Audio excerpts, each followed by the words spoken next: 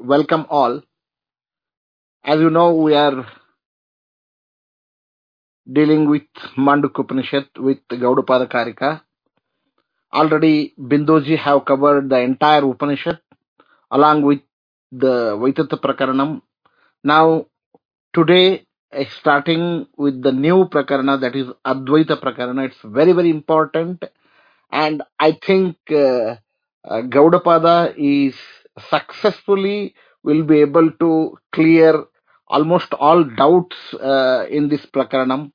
So I am also eager to listen to Bindoji. I request Bindoji to begin with. Thank you. Thank you very much.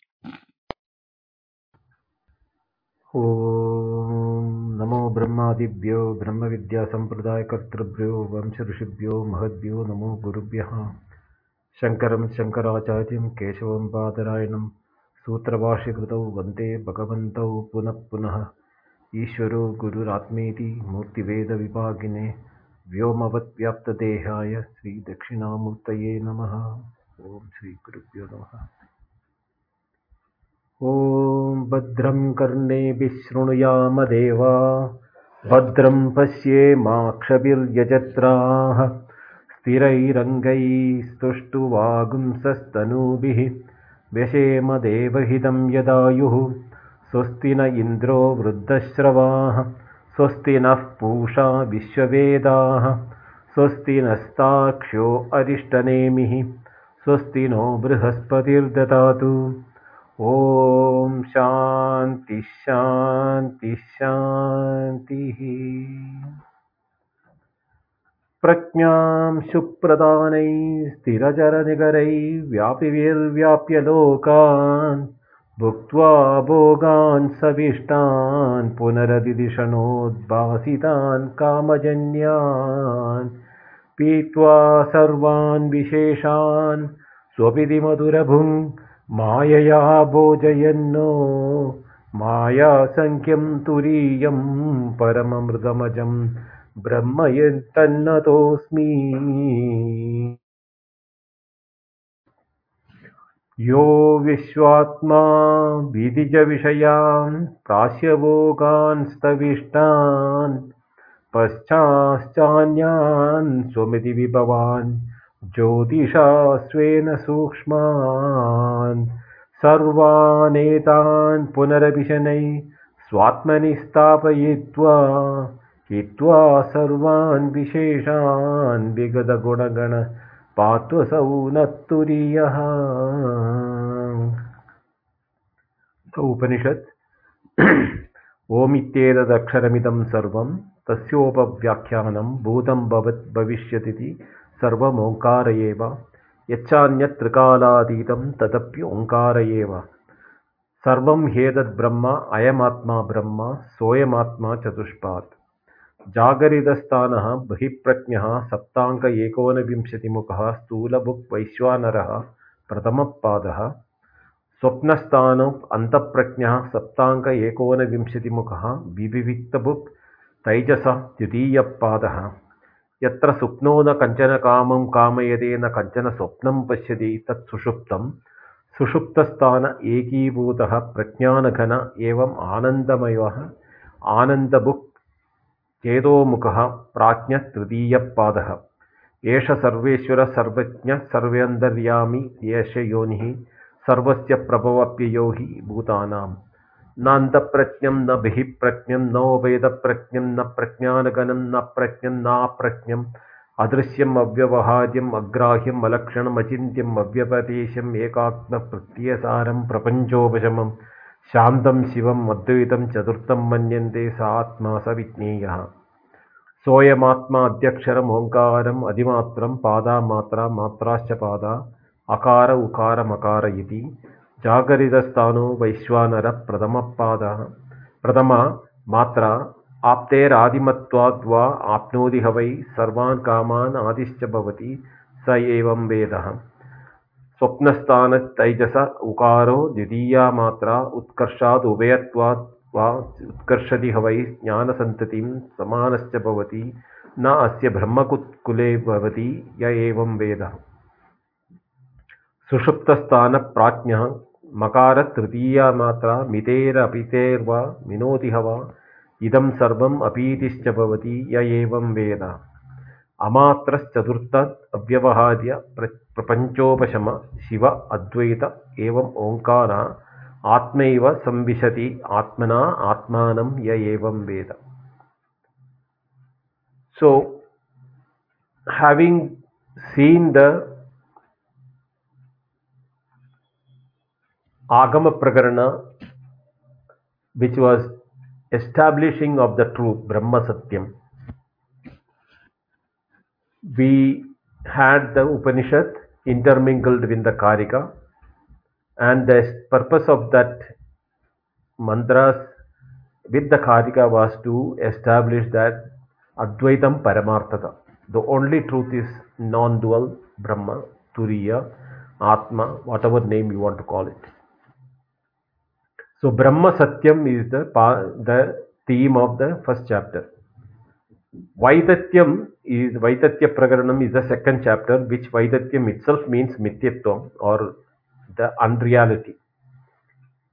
So Brahma Satyam Jagat Mithya, the Jagat or the world of experiences is unreal, was established in the second chapter by giving examples and refuting other philosophies which were proclaiming those days that the reality of the world by either from the atomic theory or from the prana theory or from the other theories which were prevalent those days like Padartha, the Nyaya, Vaisheshika, even Indian logic, and then Sankhya, Bauddha. All those philosophers were taking the world as real. So Gaudapada in the Karikas has taken one by one and refuted them, saying that where their folly is very well was shown up by the Karika and the explanation thereof. And toward the end of the Vaitatya Prakaranam, he unmistakably has established that the entire experiences of the world, of which we call it as a real world of experience, is dependent reality or is unreal as an independent absolute truth. Now, just one establishing as a truth and the other one establishing as unreal doesn't land us anywhere unless we bring in a relationship between them or the connection between the two. What is then we know that the world of experience are being experienced, and at the time of experience there is a feeling of reality in it. Well, by the philosophy and the Karikas, we knew that the unreality is tenable and we can understand it, but it's not our experience. So how do we resolve this? One side intellectually, logically saying it is unreal. At the same time, our experiences and our individual experiences are not supporting that. Here is the benefit of the third chapter, which is called Advaita Prakaranam. Advaita, the very world itself, is non-dual. Na dvitiyam yasya sa Advaita. There is nothing other than that. Which indirectly says that the Satyam of the first chapter and the unreal of the second chapter are not two separate. They are indeed one and only one, but seeing them as separate is the cause for all the follies, all the miseries, all the problems in life, and the limitations which we feel, the individualized feeling we have. Everything is based on that non understanding of the oneness between the first and the second. The world is real if you know it is what is the reality in the world. At the same time, the world is unreal the way we see it. So it has got both aspects hidden in it, and the both aspects should, when you resolve it together, we call it as Advaita. This duality, when resolved, which becomes a non-dual existence, is the theme of the third and I think. And mercilessly, Gaudapada strips us of all notions which we have that we are an individual. Jivo Brahmaiva Napara is the theme. That is the Jiva, the individual, and Brahma, the absolute truth, na apara. There is no difference between the two. So Jivo Brahmaiva Napara meaning itself is that there is no space or not even a chance for the separation between the individual and the Brahma, which means all the notions which we are holding that I am an individual, I am, I am separate from others, I am separate from the world, all those imaginations and experiences and feelings is based on what, when it is exposed by the Gaudapada in the through the Karikas, we will be in a state where intellectually we will be able to appreciate and understand it. But he doesn't stop there. He brings two theories for that. The theories are not nothing new. It is there in the Upanishad in everywhere. In other Upanishads also there. But he has used some words which is unique to this Gaudapada's style of using it. One is called the Ajati. Ajati means non-creation, or there is nothing created, something new. Therefore, there is Ajati means non-creation. That is, Brahma is all. The Turiya is all. Everything is nothing but that absolute truth. But there is experience of creation. That creation is unreal, therefore no creation, therefore Ajati. Then another unique thing which he brings in this chapter is Asparsha Yoga. Sparsha means, normally the word sparsha means is contact or touch. Asparsha means non-contact. Again, the word yoga means is unison. Now, the words itself is so much confusing. We will deal it in detail when we come to that. But the meaning is that non-contact unison. Now, how can such a term theme exist? In a literal sense, it is impossible. But Gaudapada's yoga is called Asparsha Yoga. He tells us how to do that. And there is a methodology which he explains toward the end of the Karika, I mean the third chapter, whereby he will place us literally like a father putting his child in a cradle, all of us into that state of Advitiyatva, non-dual, experiential, and he tells at the end of it, you may feel that you may be in a bliss and glory of that. Don't get fooled or enamored by that and forget yourself the reality. At the same time, don't slip into sleep because it is so pleasing that you may fall into sleep. That also you should not do. So you can imagine what, with love and affection, is the master telling us the realities of the truth.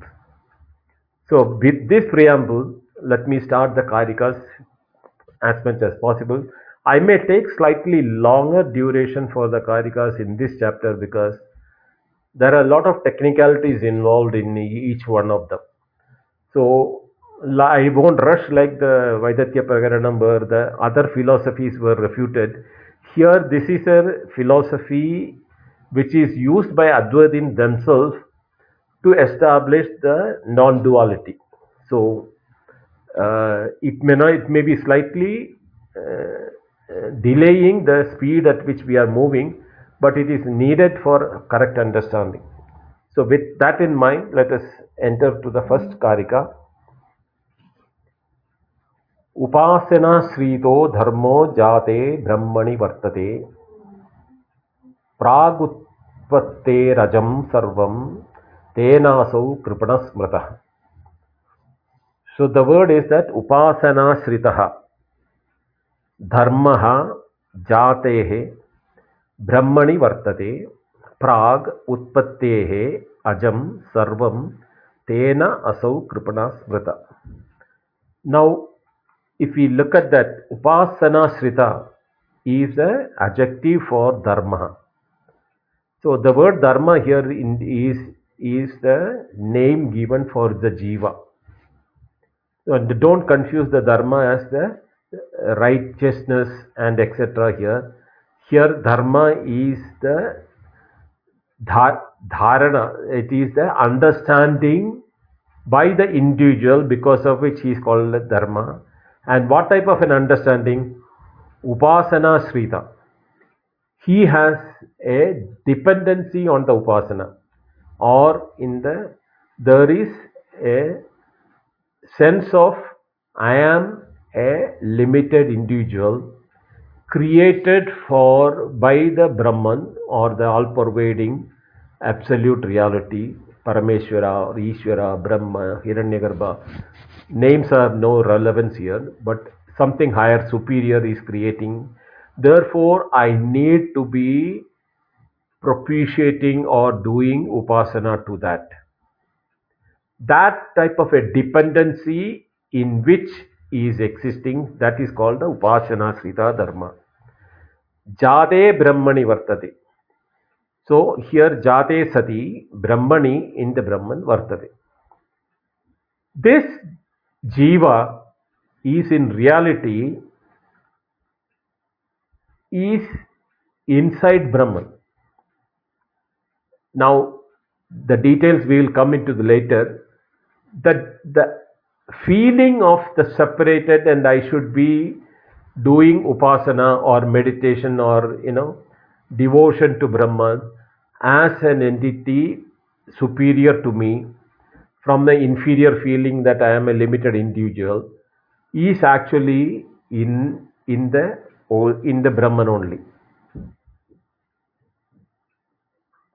Utpatte prak sarvam ajam.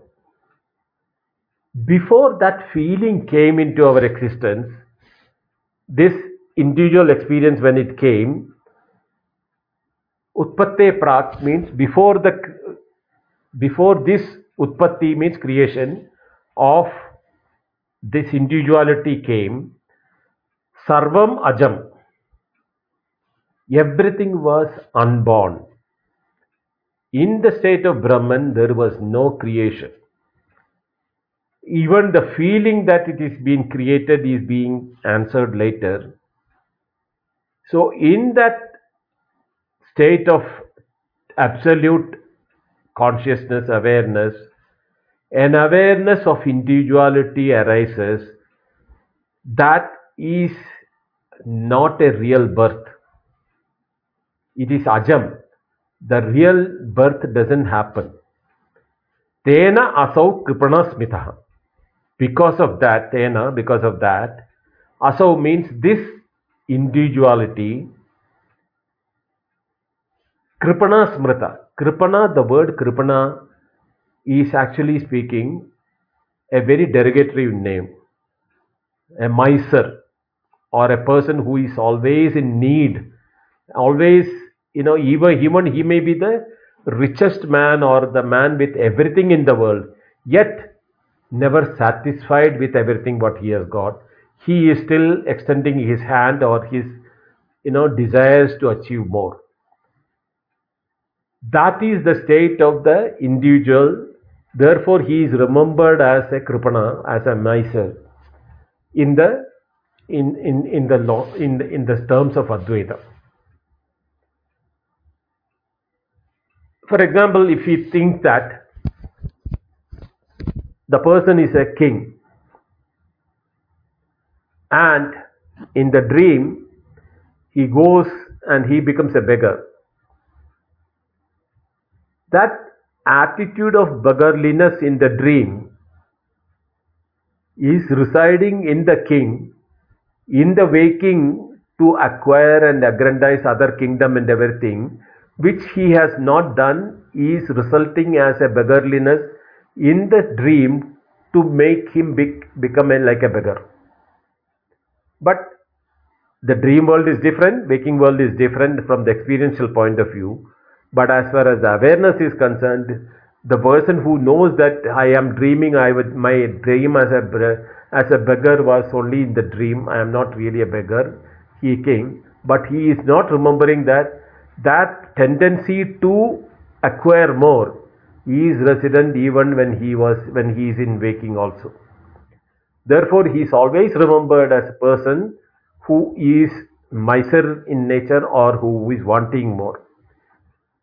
So, this is the first chapter, the thing with which Gaudapada starts this definitions for the Advaita. In a place where you cannot have multiplicity, there is this feeling of separatedness, and not only the separatedness is felt, that person is also wanting to more when he is everything. He is Brahma Swarupa. He is in reality Brahma only. In Sarvagata, then Utpatte Prak Sarvam. Before he took the shape of the individual, he was everything. Yet when he took the shape of the individual, he forgets that he was everything or he is everything and he needs everything. He is still trying to reach more. This tendency in us is triggered by our nature of to expand everything is is being told by some of the commentators that to expand in time, to occupy in space by the individual is resulting in the form of desires in us, and that is prompting us the desires and we work towards the desires, when in reality the form which we have assumed as individuality is unreal, not realizing that the expansion in time and the occupation in space is prompted because of this ignorance in us. So, when you look at that, we need to understand it properly, for which Gaudapada brings the second Karika. The second Karika says, अतो वक्ष्यामि अकार्पण्यम् अजाति समदांगतम् यदा न जायते किंचित जायमानां समन्वत. अतः, therefore, aham vakshyami, I will explain. Akarpanyam, the non-miserliness. Ajati, non-birth or non-creation. From the samadam gadam, the one which is occupying everything. Tata, yata, na jayate kinchit. Nothing is created. Right? Samannvataha jayamanam na kinchit jayate. It is how it is to be done that. That is from the total. Jayamana means appearing to have been created.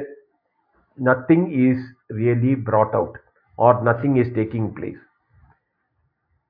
So what does it, therefore, how does we now look at each of the words? Now we should know that what is the definition of the individual in the first Karika. As a limited, insufficient, miserly, limited being is not the reality. Therefore, ataha, samadang gadam ajadi. What that is occupying everything has not really taken birth as an individual.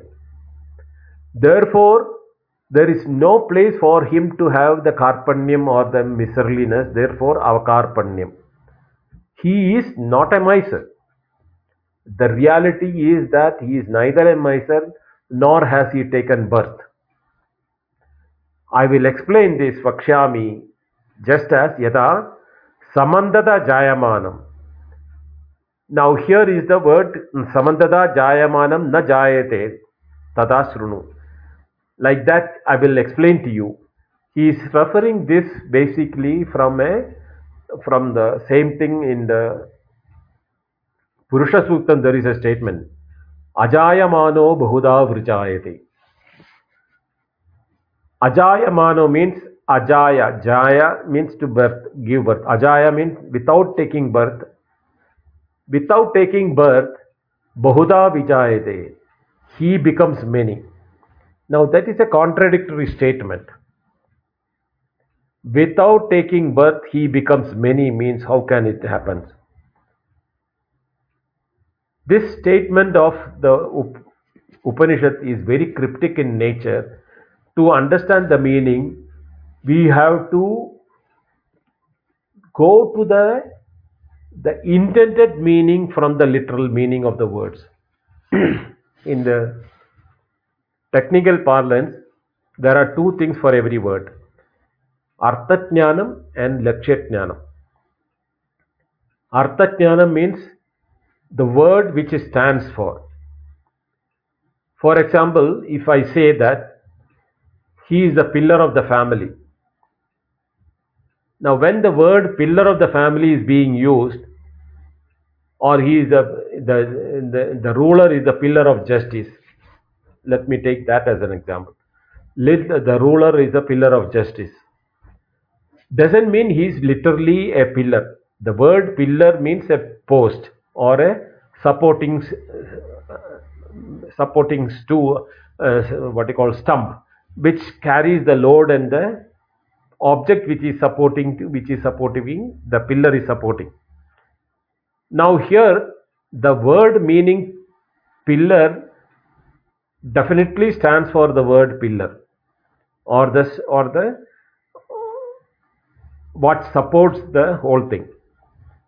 But here the meaning of the pillar is not that the ruler is a pillar of justice, means he is the upholder of justice. He has the total control of justice under him. He is the protector and upholder of justice. So the word pillar we discard and we substitute it with the upholder and protector of justice in place of the pillar. So that substitution is called the Lakshyartha or intended meaning. Same way in the Upanishad, many places and even in the Karikas, they use these type of words where it is intended meaning, not the literal meaning. So Jayamanam is such a word. Ajayamano, here it is a Samandada Jayamanam. Both the meaning is the Jayamana means appearing to be many, not having born many. The literal meaning is having born many, but it is to be taken as appearing in as if in many. How it is being done is what I am going to explain to you. Listen to me is what Gaudapada is saying that. Now he is coming out with an example. He is using the very famous example of pot and the sky. Atma hi akashavad jivai gadakashai iva uditaha.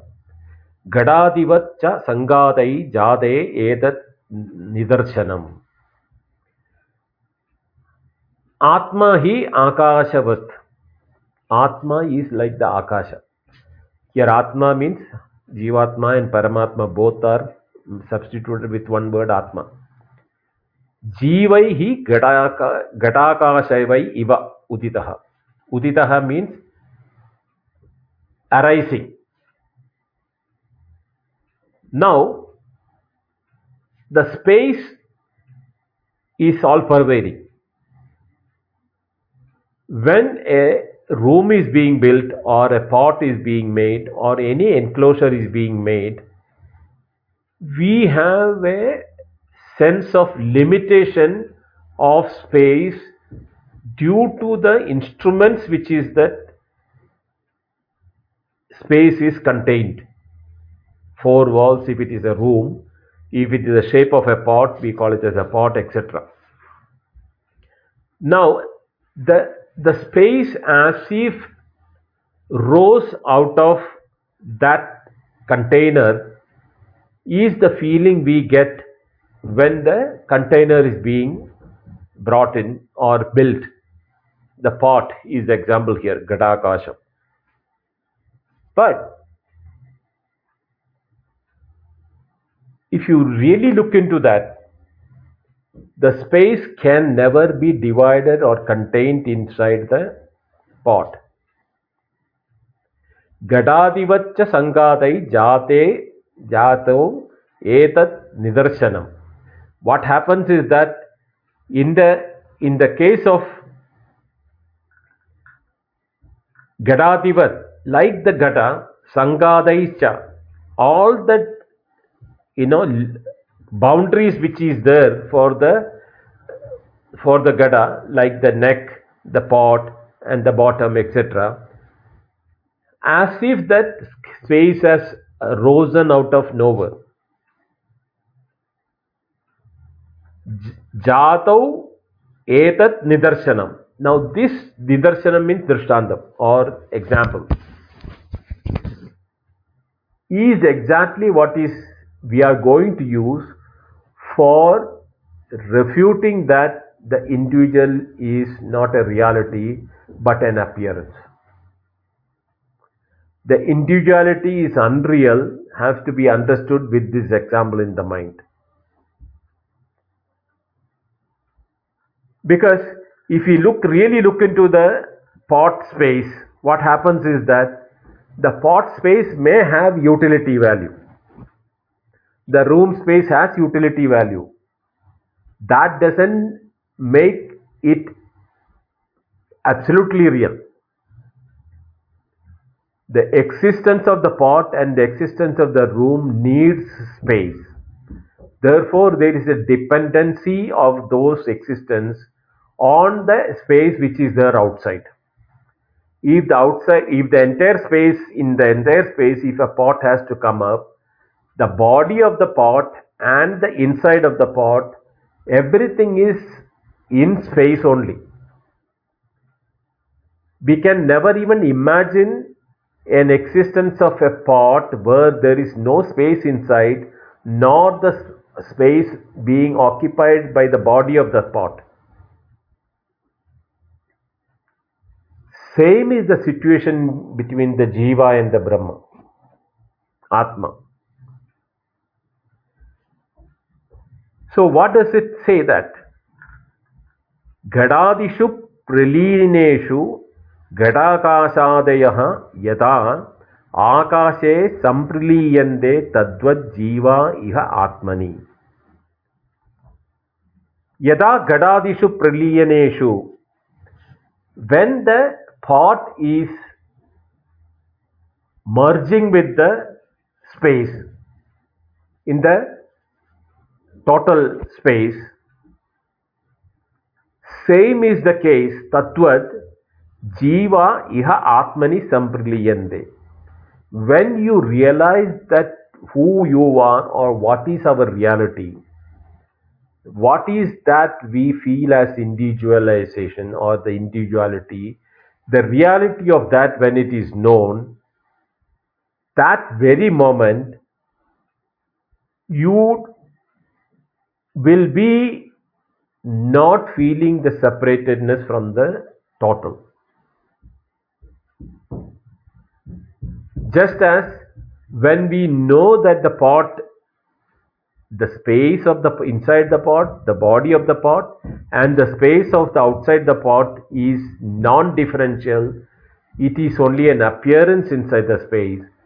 Same way, in the total awareness or existence awareness, Satchidananda, Atma, Brahma, awareness, consciousness, existence, the names can be used in whichever way you think it will make meaningful to you. In that, the appearance of a individual is not different like the gada and the pot and the space. Here the jiva and the atma. The moment that jiva realizes that it is a phenomenon which is I am experiencing temporarily, he will be able to shift his locus from the temporary identification to his own real identification as to who he is. In the waking, he identifies with a body called the waking body. So that is part number one. In the dream, he identifies with the dreamer. That is the part number two. In the deep sleep, he identifies with another part which is called part number three. Now, all the three part is known from the place where all the three parts are sitting. Just as we know that we have a waking state, we have the dream state, we have the deep sleep state. I am aware of the state 3 happening, and in me it is happening. Therefore, I am not the one which is going through these things. It is an experience felt. When I look at part A, I see the waking world. When I look into the part B, I see the dream world. When I look into the darkness of the deep part 3, I see nothing. These are all the way in which awareness identifies itself. The total awareness in which the waker, the dreamer, and the deep sleep arises, when they dissolve, where will they dissolve? They will dissolve in that oneness of the awareness. That is what it is said. Yatha gadakateshu pralineshu gadadaya akashe sampraliyante tadvajjiva ya atmani sampraliyante. Imagine the pot, whether you want to destroy the pot or not doesn't matter. The pot's existence itself is an appearance. As independent, separate from the total space. It cannot exist without that. So whether you want to destroy it to know whether the space it is the same space, or intellectually you can understand. In either case, the reality doesn't change. There is only one space. The appearance and the pot space is a dependent on the total space, and therefore it is appearing to be separate. Same way, the total awareness, the awareness cannot be dissected or contained in the containers.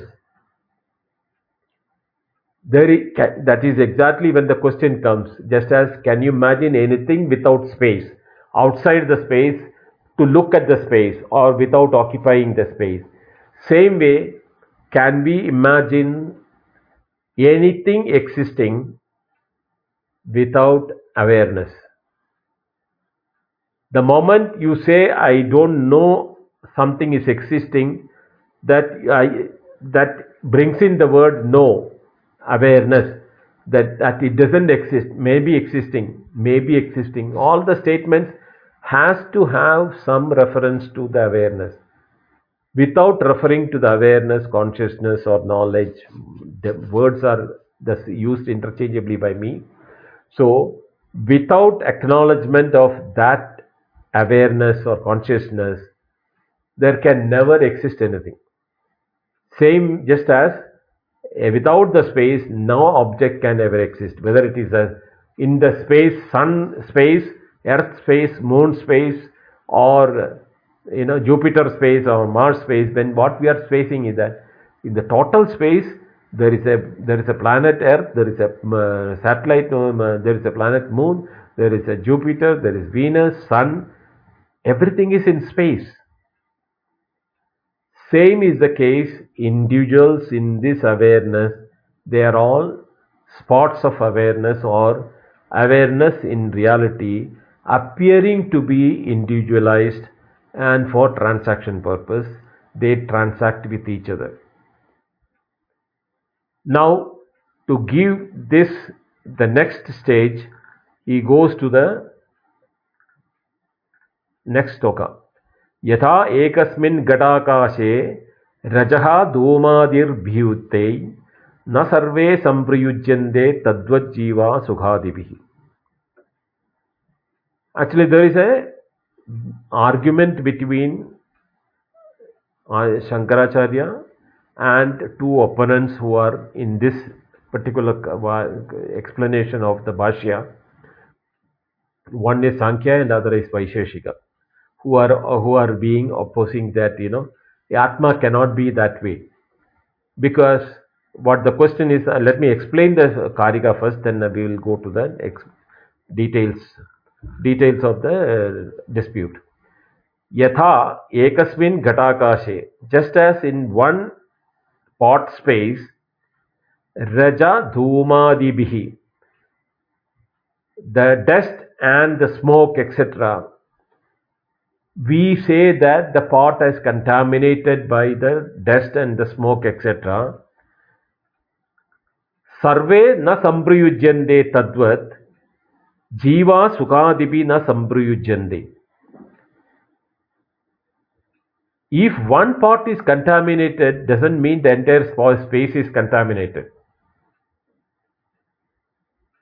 Same way, jiva has sukha, dukkha, etc. This is appearing to be of the jiva, but is it of the jiva or not? Now here comes the two questions. The one pot has got dirty liquid in it. The space is now dirty, or with the dust and the smoke, or the dirty liquid, or whatever may be the contaminator in it. That doesn't contaminate the other thing. So if you're waking, you have done a good job or a bad job, or suffering is the happiness is there, that doesn't even touch the dreamer. The dreamer may still go through another set of life, irrespective of what you have done in the waking. Just as one pot has the contamination, the other pot may not be contaminated. It may be the adjacent one, this thing. Therefore, what is being contaminated, appearing to be contaminated, is limited by the limitation of the container, not the space. Because if the space is really getting contaminated inside the pot, the space being non-different from the other space should contaminate the entire space. We are seeing that is not happening. The smell, or dirty smell, or a good smell inside one pot or one bottle of scent, it remains inside that. That doesn't smell the thing, it doesn't contaminate the entire space. Same way, in our waking, our three body experiences, what the dream suffering or happiness doesn't contaminate or affect our waking, nor the dream deep sleep. So where does these thing reside, or what is this sukha and dukkha, which, or the happiness and the sorrow which we are feeling? Is it in the awareness, or is it in the identification of the awareness, or is it appearance in it? Now the two philosophers who are arguing is, one is saying that if the happiness and sorrow, if you are saying Atma is everywhere, then one Atma having Sukha and Dukkha should affect all the Atmas. Every other Atma should also feel the same happiness and sorrow. That is not happening. So it is only limited to one Jiva. Therefore, the Jiva is a reality, is one philosophy given by the one set of philosophers. It is saying that Shankara is refuting that, saying that it is not the space which is getting contaminated. The contamination is limited because of the limitation of the body of the pot. As long as the body of the pot is there, the contamination will be contained in that pot. Therefore, the entire other body, other Atma or other space is not getting contaminated. Same way, the experiencing container called the mind intellect complex of the body of the waker, when it is going through the happiness and sorrow, that is uniquely for the waker to experience it. His own dream body doesn't go through that, or whether he go through the dream, his waker doesn't go through that, which clearly means that the awareness which is aware of both the waker and the dreamer and the deep sleeper is independent of things happening in the waking or the dream.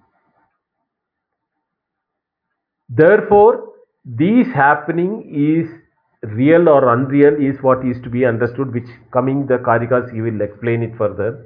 But he says that taking that upon oneself, that I am happy, I am sorrowful, I am the one who is suffering, I am the, miserly, and I am indebted to, and therefore all sorts of imagination which we are bringing in the waking is a container of the waking container body. That doesn't leave. So suppose if you had a pain and everything in the operation or anything in the waking state, in the dream you may don't even see that operation or the effect of the operation or anything. You may remember, you may not remember. But the body of the deep sleep doesn't have waking or dream, or there you don't even have the body, you don't have the feeling of the individuality, the neither the mind nor the sensation of the body, nothing is there. So what happens is that we are getting into each of the containers of the waker, dream and deep sleep, but we are neither the waker nor the dreamer nor the deep sleeper. This aspect has to be understood properly, and I'm not getting into the philosophical dispute between the Nayayika, Vaisheshika, and all. There is, detailed discussion about how the Sankhyas think that there is multiple Atma and there is only one Prakriti, and the Tadatmya of Prakriti and the Purusha is the reason why we are feeling the individuality. And when the individual Atma realizes that his association with the Prakriti is the reason for his sorrows, he gets realized from that Prakriti.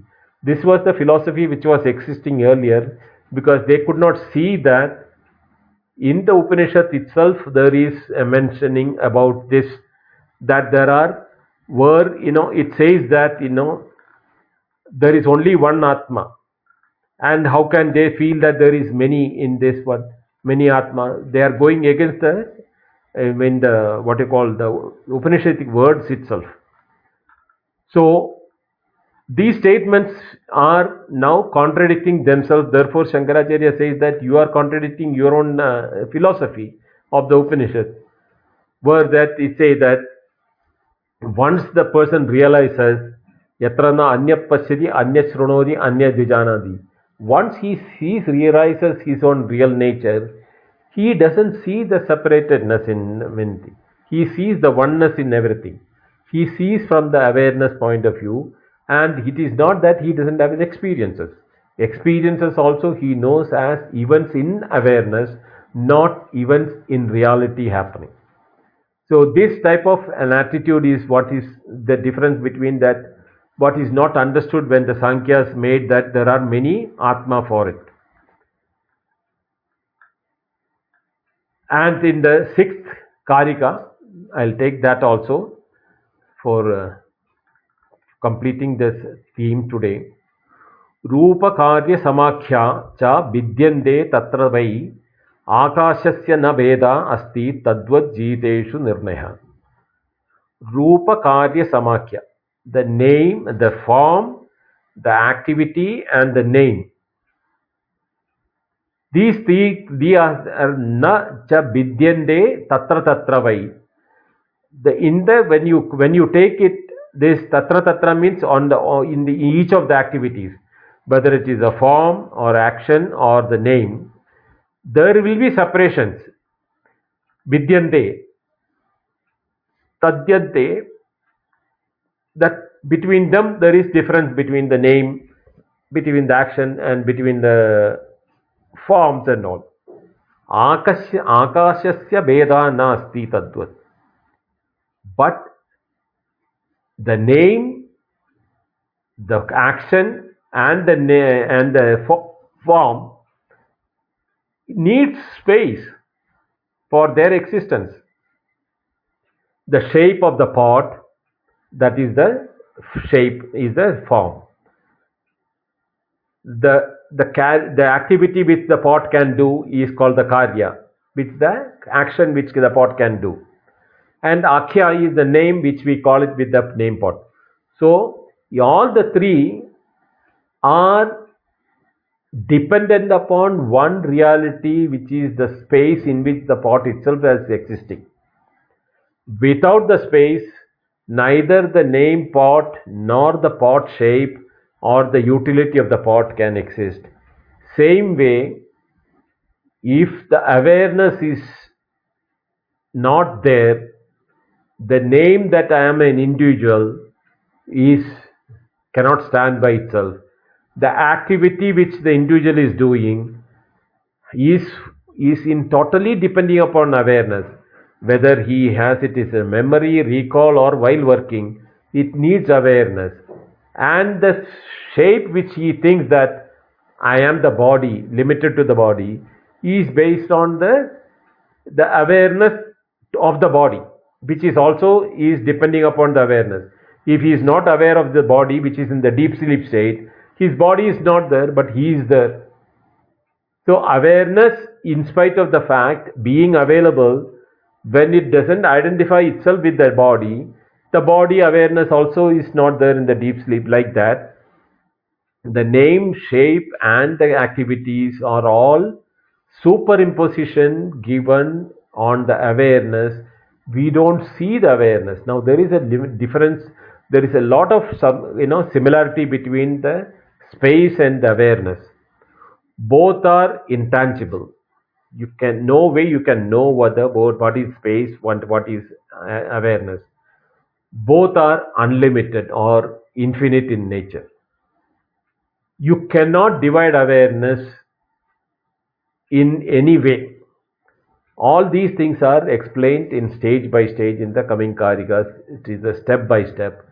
This is the preamble with which Gaudapada is going to take us from that, using the analogy of space and awareness. In the space as a pot appears is similar to the in the awareness, the individuality arising. Both of them will be now analyzed threadbare to say that there is no right for that separation to be felt. There is, if at all, if it is being felt, it is due to the ignorance of not knowing the awareness. This we will be dealing in detail in the coming classes. With that, I stop today's lecture because I'm not keeping well also. So let me limit it to this. Om Purnamada Purnamidam Purnat Purnamudachyate Purnasya Purnamadaya Purnameva Vashishyate. Om Shanti Shanti Shanti. Hari Om Shri Gurubhyo Namaha. Hari Om. Dhanyawada. Thank you. Thanks, Bindoji. Thank you very much. And now the room is open to any questions or clarifications in regard to these karikas of Advaita Prakaranam. Binduji, one thing I wanted to ask was regarding deep sleep. So it seems like I can imagine. So when it is asserted, let's say, that there is no mind, um, I can always imagine a scenario where, let's say, for example, I'll just take a example from waking state, where someone got blackout drunk and they had no memory of it, right? When they, let's say, went to sleep and when they woke up, like to the extent that even if someone showed them the video of them getting blackout drunk and talking and stuff like that, they will be baffled. Maybe in some cases they will even say the video was doctored or something. So so couldn't it be the case that in the deep sleep some dreams occurred, but in the same way that as from the blackout no memories are formed, in the same way that some dreams occurred and no memory was formed, meaning that in the deep sleep there could be the case that mind was there but no memory was formed, right? So I mean, so on what basis can we, so shouldn't it be more like, yeah, there is this lump and we call it unknown, rather than saying that it's a no mind thing there, like. Deep sleep doesn't mean when we go to bed and have a deep sleep. Yes, that is the longest period we experience it. But deep sleep and dream are there all the time in waking, dream, and deep sleep. But in deep sleep, there is no waking and dream. In the waking, where the deep sleep happens, is that in the deep sleep, equivalent is happening is that just if I ask you exactly 10 minutes back, did you do? What will you answer? Exactly 10 minutes back, not approximately. Exactly 10 minutes back, what did you do? Yeah, that cannot be answered because exactly 10 minutes, like already the time has passed when I'm going to even answer it. So that cannot be answered. There are patterns of dream and deep sleep and waking intermingled even in waking. That Hmm. is why we have daydreams, we have imaginations, we plan, we think that tomorrow will be there and which we'll be executing, and all those things are called the subtle mind, which is equivalent to the dream, because nothing is tangible at that time. It's all in imagination only. Same way, in the deep sleep state is equivalent to where we are totally blank about that period of time in our waking. What we did or what did happen, we may not remember it. From childhood till date, if we had all the memory of everything what has happened, we would have become mad. Definitely, anybody will become mad. It is the nature's way of protecting that our mind is functional, because of these three functions keep happening. So the absence doesn't mean in the deep sleep alone is there. It is there in waking, even in dream, because it's the absence we don't remember all the dream. But while experiencing, also we had the three mix, that in the dream we may be imagining something, in the dream we are experiencing the dream, and in the dream we may forget something which has happened in the dream. So these are all the three aspects which was explained in the mantra number 3, 4, 5, and 6 of the Upanishad in the beginning. What is Vivikta book means very clear, is what we call it as Jagrat. It doesn't say the waking hours. Where the experiences are absolutely clear, we call it as waking.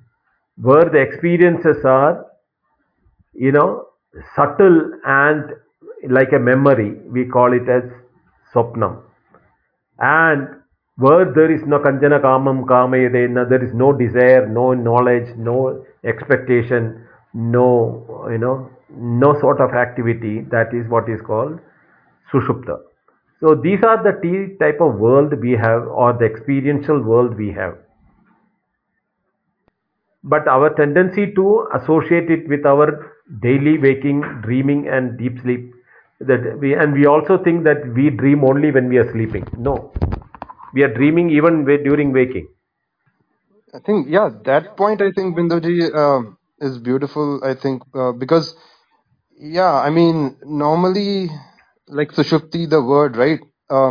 We would designate a whole, I mean, because we can easily imagine, let's say we did not have dreams when we went to sleep, and we would designate the entire thing as Sushupti, and maybe that is the only thing we will see as Sushupti. But of course, like if we see it more kind of independently existing, even within the waking state, yes, there is Sushupti, and then yes, there is Jagriti, and by the definitions that you gave, yeah, so then it becomes like, yeah, then it's definitionally, yeah, then there is no problem.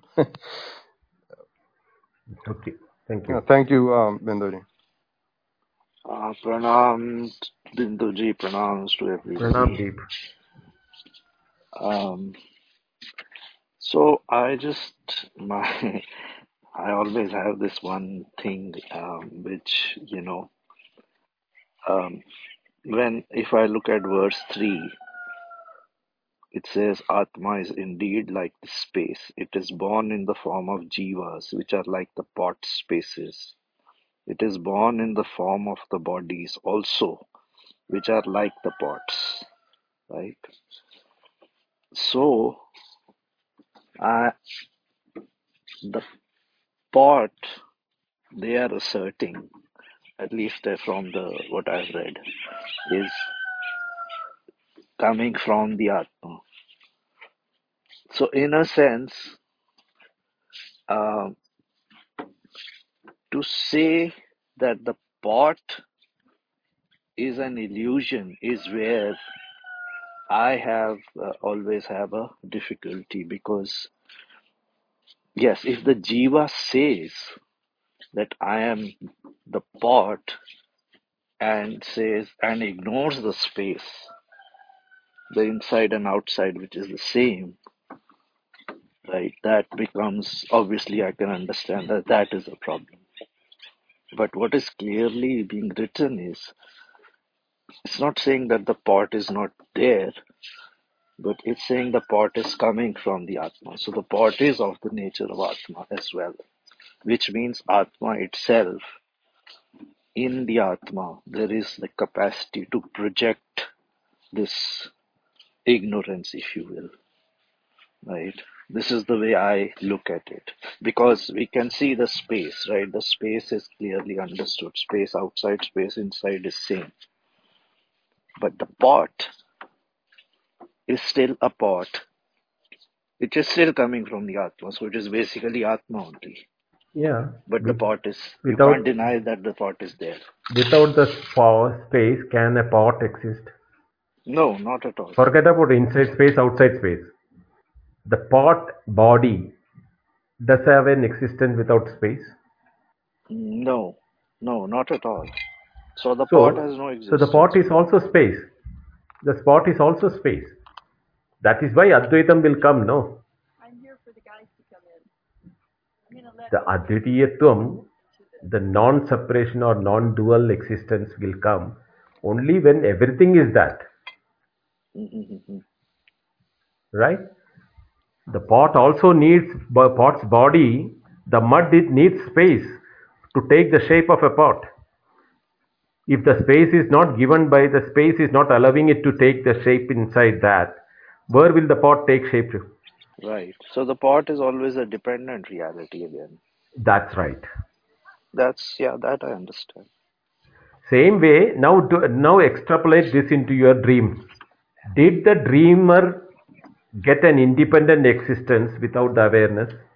The dreamer have experiences of the dream world, everything. The creator, the creation of the dreamer, the creation of the dream world, the creation of the dream experiences, where did it all come from? Or Yes. where are they suspended, or where do they support upon? Where is they substratum for it?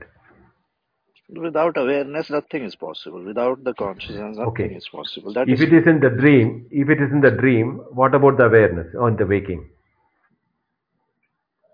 Again, you need awareness, right? Yes. So this is what the Karikas are now leading us to. Uh-huh. Subsequent. Uh-huh. Yes. Yeah, I mean, why I don't have at all ever a problem. Advaita is, the foundation. Easy leaves the, that is obvious to me. But it's just always the problem in my mind is the part when everything is called the illusion. That is where the only thing which wrangles my mind. So I always look at that and try to you know get to the bottom of The that. But yeah. I think it's clear what you have explained, and But yeah, the word illusion has to be understood from the Advaitic point of view, not from our transactional point of view. I understand. Because the illusion of a waker is different, illusion of a dreamer is different, but illusion of from the Advaitic point of view is different from the illusions of the waker and the illusions of the dreamer. Thank you, Binduji. and I hope you feel better. And I mean, I would urge you to rest whenever you feel the need for it. We Thank don't want to tax you too much, also. But thank you for being here. thank Yes, hand raising Yeah, sorry, I was was no, I on. didn't notice that. That's okay. Yes, I did have a question. Beautiful session, Binduji, and thank you so much for being so committed to this, because you're giving a lot of insight in things that is otherwise very much a mystery. So thank you. But my question, and I'll read it because it's been a bit. When you were talking about this space where the pods are appearing in, this space has all the knowledge, all the ultimate knowledge, right? Because it is in awareness. Um, when the pods are in that space and one pod gets realized, do all the other parts get affected by that if the awareness is there? This is exactly the question which was somebody asked Ramana Maharshi also. The same question. I think the answer is given by Maharshi that, when you woke up from the dream, what happened to the world and the people in the dream? It disappeared. You realize they were unreal, no? Yes. Right? They disappeared or they became unreal, or they no more accessible for you. Right. Right. Now, when you realize your true nature in the waking, what happens is that immediately the world doesn't disappear. As long as the instruments are there, the world of experience will continue to that, but you know the reality of those. Till then, what we gave the values and you know reality to the individual objects will have a new meaning and new reality to it. You will see the same tree as a tree, but you will know the reality of the tree. Today we know the reality of the tree as a tree with the trunk and branches and leaf and differences, but we never see the awareness of the in which the tree is existing. That awareness of the tree existing, you can only fathom when your separatedness from the awareness is dropped. Right. Today we are separating ourselves as individual from the awareness. Therefore, we are not seeing the awareness everywhere. We are seeing them as objects. So that our separatedness without the awareness as as awareness as a tool for us by the mind is what we feel now, because when we have the separatedness. But that from the tool of awareness, because of information or a understanding or a knowledge as an awareness, will be shift to the nature or the purity of the awareness, in which the information, awareness, everything can exist. That becomes like the space inside a pot. It has got the space inside for its own existence. It is there outside. Same way we will know that it is the awareness which is the reality, in which the individuality of mine is felt. My existence is also reality, is only awareness, not that I have a separate existence. And that is the same with everything which is there in my all my sensory inputs, both internal and external. Okay. So if a guru who is realized and is in contact and is in that space, his boundary of the part basically has disappeared. So it can affect the other parts who still have the part around them, right? Not that way. Oh,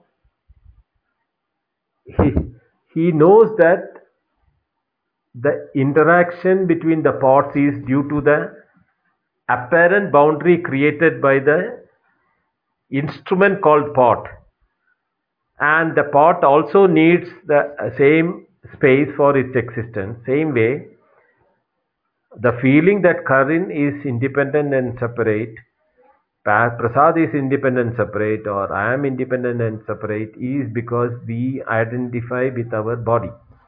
But all the three are suspended in one awareness, and that awareness is the same for with which you identify with your body. Prasad identifies with his body, and I identify with my body. When that is understood, what is that awareness, then even though this independence and separatedness is appearing there, you will know the reality behind it. mm-hmm. As long as the operation of the sense organs and the body is continuing. That is why such a person is called a Jivan Mukta. Okay, thank you. Binduji, one just thing I noticed, and I don't know if it's significant or not, but maybe you can just clarify. So one thing I noticed is so it's I'll just use the English equivalents, right? I think one way you can go about is first locate deep sleep, like, oh, this is where deep sleep is happening in time period, and then give a definition of it. And other way is first give a definition of it and then locate wherever you want to locate. Um, I suppose the second one is what you are saying is the correct thing to do, right? Just to get clarification on. I didn't get exactly what you were Okay, so I hinting mean, at. like, yeah, I mean, so we have these words. Let's say I'm using the English equivalents of the Sanskrit ones: waking, dreaming, and deep sleep. So it's one thing to first locate. Oh, you were waking from 7 a.m. to um, 10 p.m. and let's say then you were deep sleeping from 10 p.m. to let's say 12 p.m. Then you were dreaming from 12 p.m. to 12:05 p.m. and then you were deep sleeping again from so on and so on. It's one thing to first locate a location like a time period wise that where these happened and then define them.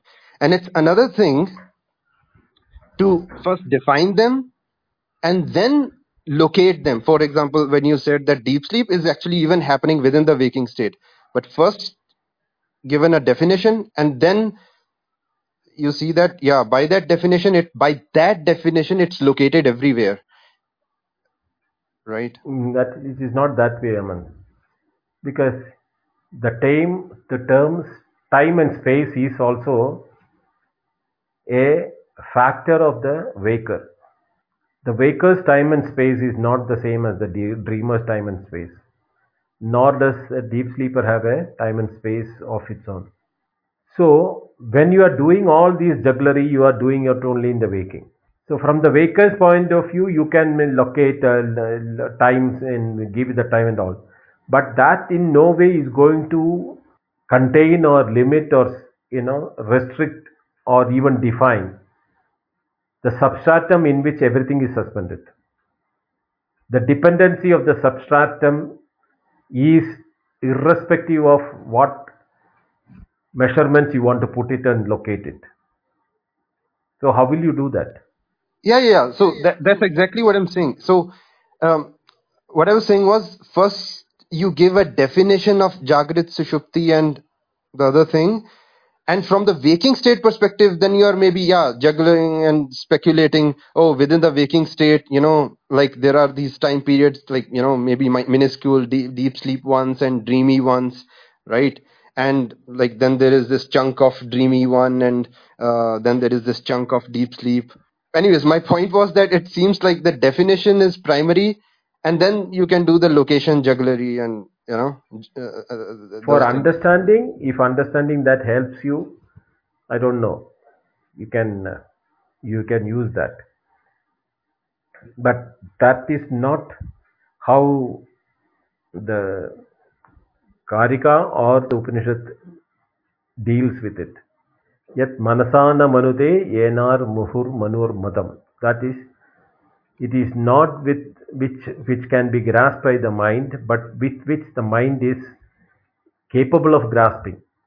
Nedam ididam upasate. Not the one, not what you think or understand as what you understood.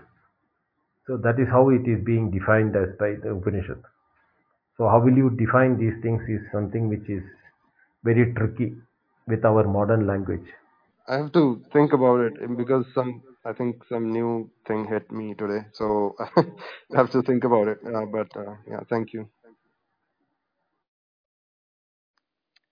Bindo, I want to ask you how and when to go deeper into what Karen was raising, because this has come up several times, and I really believe that the question isn't.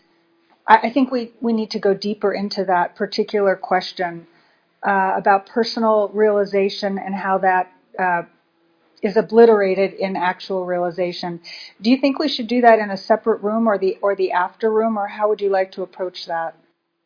No, we can do it as a separate session itself, Yeah, maybe. then I will. I'll back channel you because I communicated with Karen a little, and I think this is really critical. So thank you so much. Pranam Bindoji. Thank you very much for the Pranam session. Prakash. Can you, maybe you're going to just repeat it, but I think that might help me and many others. What is the miserly state of the upasaka or during the upasana? See, the word kripana is the used. Karpanya dosha is also coming in the Bhagavad Gita. So kripanata is a state of insufficiency. That insufficiency is unwarranted as per the Shastra because you are the Brahman. Jivo Brahmaiva Napara. There is no difference between you, the awareness, not the you, the body. You, the awareness, and the awareness in which everything is suspended or is a substratum for everything. The not knowing the reality, the insufficiency which is being felt is because of the identification with the body complex and thinking that I am the body, which has got birth and death and decay, all the six forms of transformation from the birth to grow, age, fall sick, decay, and death. All those things are attributed to me. But if we really analyze that, the awareness of the individual has never undergone any change due, even though when his body was growing or body was becoming sick or body is going, all those changes are known to an awareness which is seeing the changes of the body. So what is the change? What is the one which is saying cannot be the part of the change. It has to be a witness. So the witness has to be seen separately. Until that separation is seen, this feeling of miserliness or insufficiency, that I am a limited individual located or contained in a body with certain capabilities and incapabilities, etc., is due to the identification of the individual. Something very similar to a a person who had a sumptuous meal before going to sleep starts dreaming that he is not had food for many days and he is begging on the street. There is no relationship between the two physically or the experience wise, but that feeling can happen. Physically, he had the food meal just 1 hour or 2 hour before, or maybe something like that. But yet he can dream that he is having not having food and begging for food, or any such contradictory experiences between the two states. What does it show that is that experiences are of the waking and the dream are independent of the reality. Not realizing the reality make us feel that we are insufficient. And this insufficiency is what is called the karpanyam or kripanata or miserliness.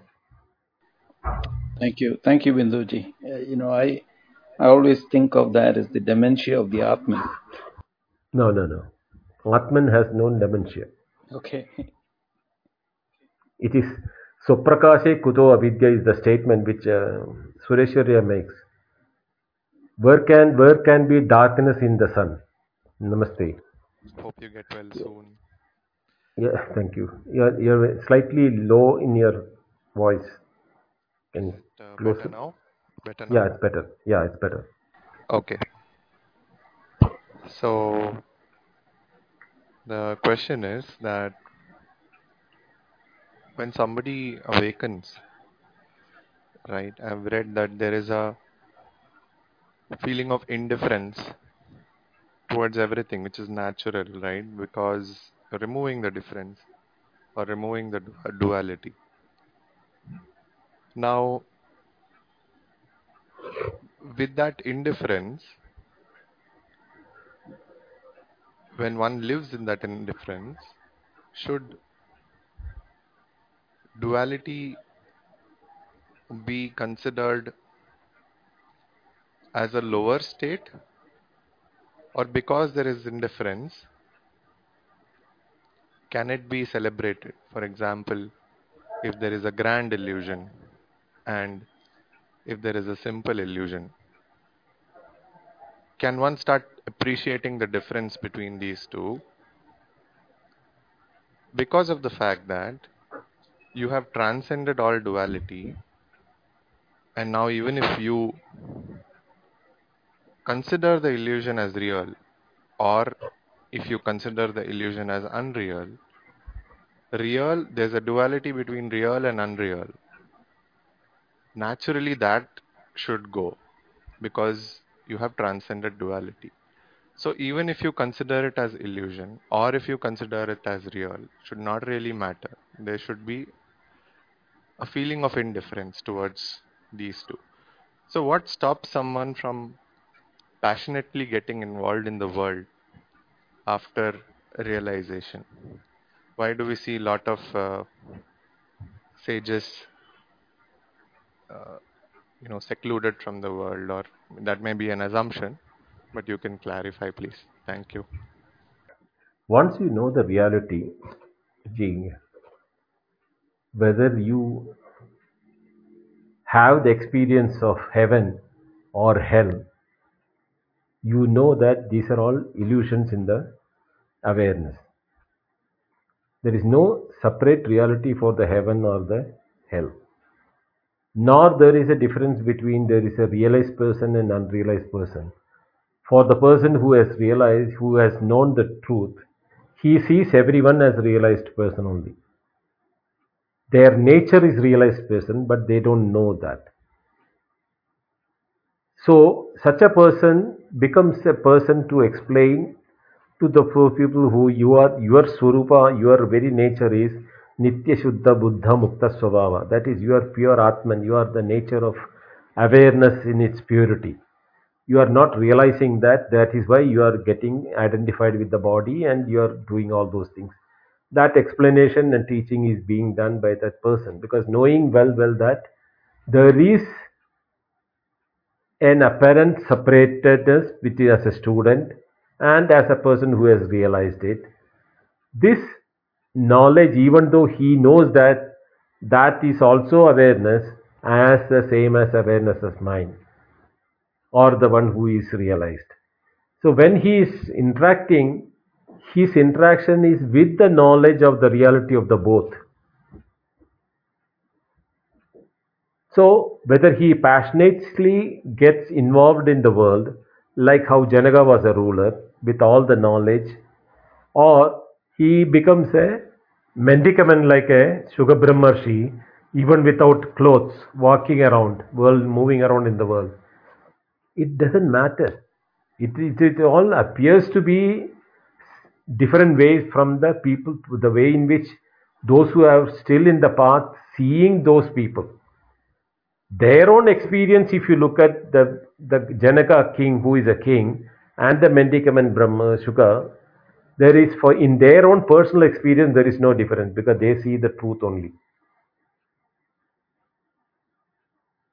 What they with the body they do is not conditioned by any desire or any promptness or anything. It is that with the instrument is like that. If a pot is designed to carry gold coins in it, it will carry gold coins in it. If the pot is supposed to carry cow dung, it will carry cow dung.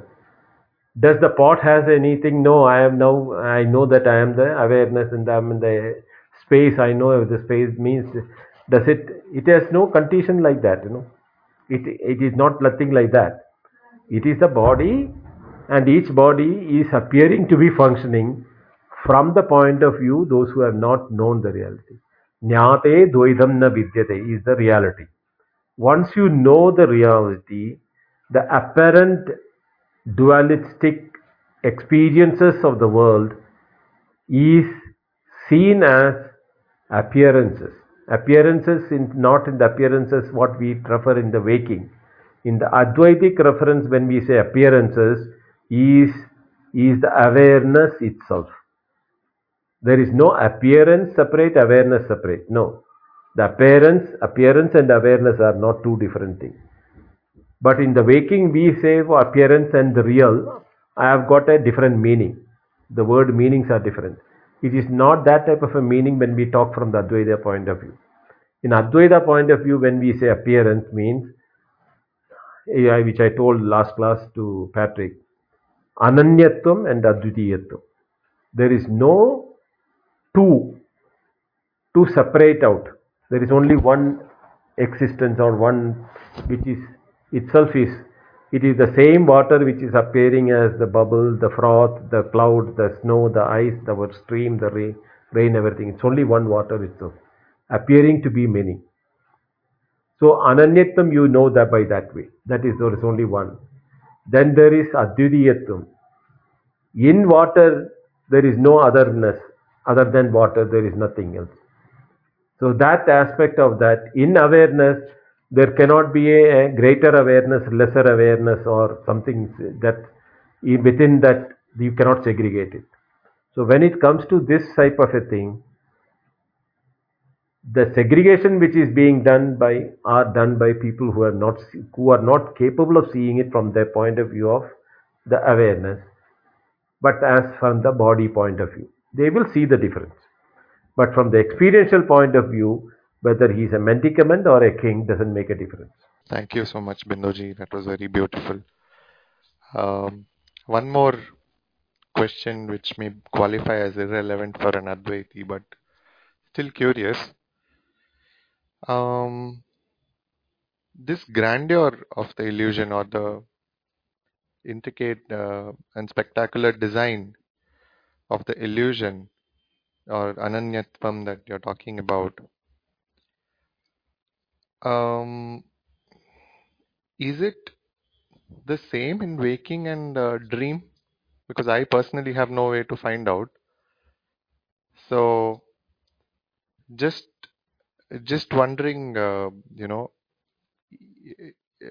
because again, in duality it is very much worth appreciating, right? But I've read somewhere that there is a difference, and it is poetic in a sense where I read that in the dream, no, our dream is our dream, but our reality, or I mean, in a dual sense, our reality is Brahma's dream, and that is why the illusions look so very brilliant, right? So, is there any reference of this? The grandeur and beauty of any edifice is only as strong as its foundation. And the foundation for all appearance is Maya, Avidya, which is non-existent. So the grandeur and beauty of everything what you refer to is also an illusion only because it's unreal. It hurts when you say that, Bindoji. But that is the reality. Yeah, yeah. I mean, it is, I don't know, it seems technically wrong judging something so beautiful by just saying that it is bricks and sand, right? But yeah, reality is reality. Thank you again, Bindoji. Thank you. In Binduji, in the Saundarya Lahari, right? I mean, this is the contradiction, right? That's why I always find it, and I don't want to deviate too much. I know this is, but I always find that this dichotomy is there, and I always feel that this idea that Shankara uses, because if you look at Saundarya Lahari, right, he talks about the greatness of Shakti, and and I always find that this is a device that he uses, just like any teacher, depending on the student, that he uses somewhere whether it's Vivek Chudamani or Drigdrishya Vivek or all of these texts, there's a different flavor to it. But if you look at something Absolutely. like Saundarya Lahari, it's a very different There is, flavor. I wonder if you would actually yeah, elaborate on that. the reason is that, the, the historians, the philosophers, and the people who are really truthful to the Advaita, they consider that what we call as Bhashyakara means one who has written commentaries for the 10 Upanishad, Gita, and Brahma Sutra has done only that work and he has not written any other book. All other books are by subsequent Shankaracharyas who had the title of Shankaracharya, but since there is no tradition in India to take the authorship, they all attributed it to their guru. So by that it came to be known as written by Shankaracharya. But then there is marked difference in the method in which those later creations were made. It has got diluted from the standpoint of the Bhashyakara. That's why I would like to use the word Bhashyakara for pure Advaita, Shankara's Advaita, and not Shankara for, because people can misunderstand him to the one who has written Vivek Chudamani or, Bhajagovindam, Saundarya Lahari, all those things are there. There are many thousands of, you know, things which is supposed to be written by Shankaracharya. But the historians and those who are experts in the linguistic field in Madras University has made a compilation of what they think as the original by the Bhashyakara and following him others who have written it but attributed to Shankaracharya. Which Shankaracharya they themselves do not mention it because in India there is a tradition. Never the authorship of good work is taken by the individual, nor attributed to his son, nor to his father, nor to his family. It is either attributed to the Guru or to the Ishtadevata. They never take credit of any of the activity. So you will find that most of the places there is a lot of common references to that. In very, very few places where there is a Mangala Shloka is written, you will find the name of the Guru coming when it is being dedicated to the Ishtadevata. And that too mostly in the other schools of philosophy. So Sampradaya, there is a methodology in which it is an don't remember the shloka, Atmanama. It is starting with that Atmanama, something like that, where your name, your children, your son's name, your brother-in-law's name, your sister's name, or family name will never be. given the credit for your work, it will be dedicated to the Guru or the Ishtadevata. So Saundarya Lahari or anything this, I don't consider it to be written by the same person who has. Even if you look at the Bhashya by itself, from what I've studied, the clarity with which he wrote the Bhashya has become a masterpiece when he came to the time he came to the writing of the Brihadaranya. From the Ishavasya language to the Brihadaranya language, there is a marked difference. Even though philosophy wise he has not changed, the methodology with which he was commenting on those verses have gone through tremendous change. And the masterpiece is Brihadaranya Upanishad, Bhashya. And if one, not even Mandukya, if one studies the Brihadaranya Upanishad Bhashya, he will have no doubt about Advaita. And he will have no doubt about anything in the world. So we must study that together, Binduji, in upcoming months, I guess. Well, I don't know whether I can never take Brihadaranya because without getting into the Sanskrit commentary of Shankara, the mantras himself are not like how the Karika of Gaudapada is there. It is very cryptic and the Vedic language. So I may have to depend upon the Bhashya, Shankara Bhashya for the explanation. And to get into Shankara Bhashya means it's a never-ending thing. Even my teacher has taken more than 600 hours to just do 4 chapters. So out of the 6 chapters, he took 600 hours for explaining this. So I don't know. I'm not even thinking in that lines deep. Yes, it's one of the longer Upanishads for sure. Very, very long Upanishad also. But we can take some small aspects of it and maybe discuss that as a special, you know, topic wise, not as a total Upanishad like how we are doing. We did, Kathopanishad, Kenopanishad, Mundaka, and this Mandukya. That way we might not be able to do that. But there are topics which are individually specific to Brihadaranya. Maybe I may look into it later stage and then decide about it. Yes, I think that actually it would be so much even more maybe fruitful, right? If we have this before and then we study it before and then come in, because that could be, I mean, I think that self-study would be very, I think it's just requires that sort of attention, you know, flipped, like the flipped learning model that we come study, then we come and listen to you, and then we are ready, already we have studied the text. Right. So we will meet again on Friday as usual. Continue the Advaita Prakaranam on the Karikas. Thank you all. Hari Om. Namaste.